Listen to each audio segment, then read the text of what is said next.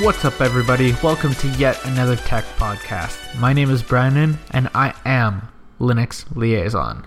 I'm not Noah Chalaya, I'm not Tony Bemis, and I'm not Randall Schwartz. Please don't confuse that. Now, today we're going to be focusing on automation.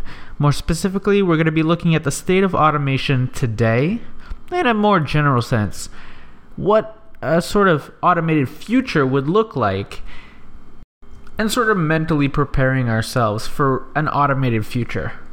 Let's take a listen, shall we?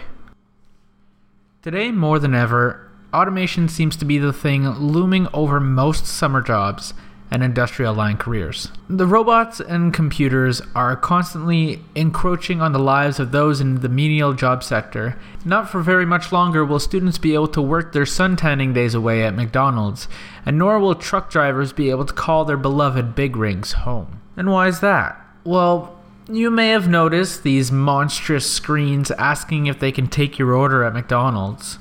Those things, while they may have a larger upfront cost, save corporations like McDonald's millions every year in insurance costs, in wages, in time spent vetting another employee when fall comes around. Because machines don't tire. They don't waver in the face of an angry customer. They require little to no supervision and are almost never late. Now, in the industrial sector, machines may have whirred away for decades performing the same task over and over and over again, but a lot of the machinery in a factory warehouse has been limited to a single task. It's not like any of the robots are able to fill up a Coke bottle, seal the bottle with a cap, and then put the label on all in one go.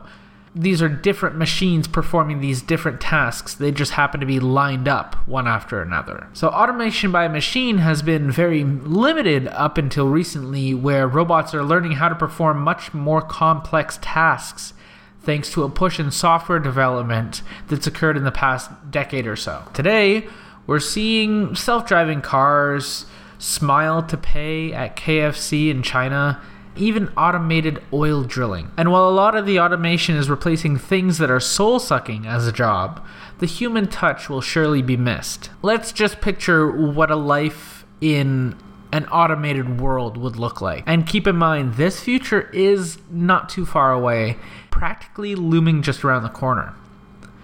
You get up, you're ready, you're out the door, just in time for your Uber to arrive.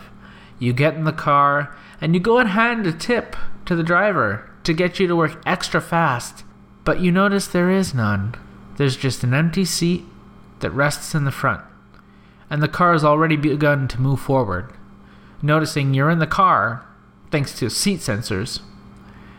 So you get to work, and your boss angrily tells you, get to your desk and start spitting out code, because you're late for the third time this month. So you begrudgingly type away until your shift is over. Then you head over to your favorite restaurant, which isn't like it used to be, but I mean, the food's still good, right? So you walk in, you punch in your order on the dimly lit screen.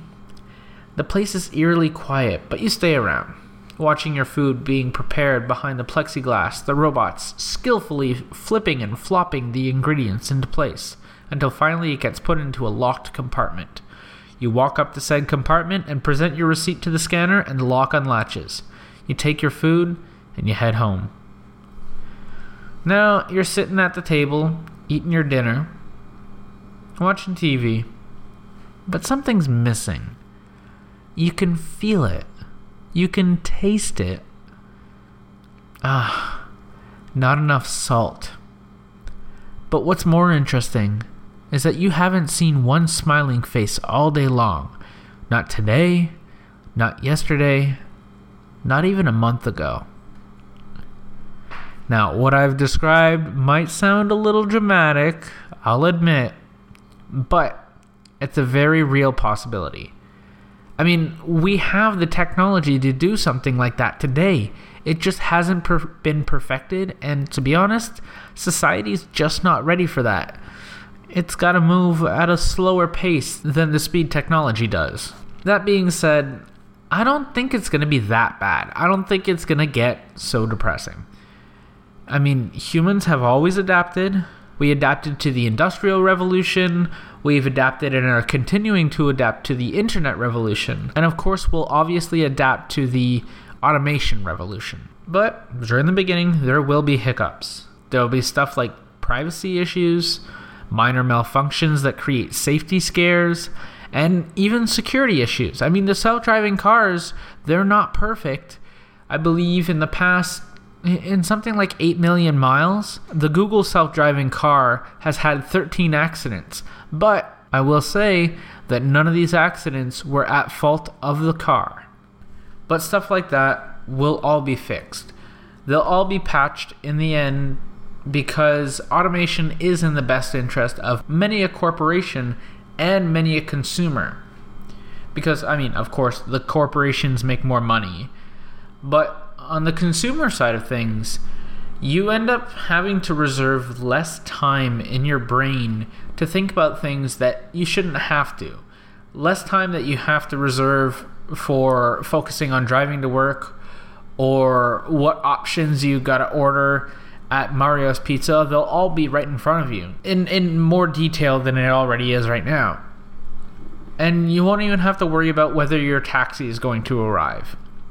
I mean, even today, there is a lot less hassle in getting a taxi. I know in New York, there you just wave your hand and a taxi is hailed.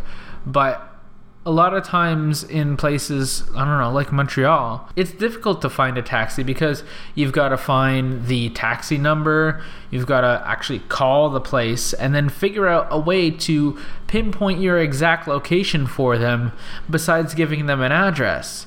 I don't know, I'm on the corner of 1st and Main right in front of the Starbucks. And then it's that whole worry game. Oh, is it coming? Well, how long is it going to take? And sometimes the taxi driver will just completely abandon mission. And it gets even easier getting out of the taxi because you had to fumble with money. If the person didn't have any card machine, you couldn't use your card, so you had to find the exact change of whatever it costed for your trip. With Uber, you just step out of the taxi and it's already paid because everything is hooked up to your account anyways. So it's not surprising that many of the taxi companies are all up in arms because they didn't change with the times. They didn't take advantage of the internet revolution. They didn't take advantage of the app revolution. Uber, Lyft, ride sharing. Even worse, they're going to be losing out to self-driving cars. Burger flippers are going to lose out to automated kitchens. And well, I mean, maids lost a long time ago thanks to the Roomba. It seems like automation is slowly touching almost every facet of our lives. From farming to online retail, from restaurants to long-haul delivery. Maybe in the future we'll just all have to be programmers. Unless AI takes that away from us too. Thank you so much for listening to episode 9 of Yet Another Tech Podcast. If you have any comment or criticism, feel free to hit me up on Twitter, Mastodon, or Instagram. All the information will be down below. And don't forget to like, share, subscribe, follow, +1, retweet, love, boost, all that jazz. I've been Brandon Nolet, aka Linux Liaison, and I hope you have a fantastic night.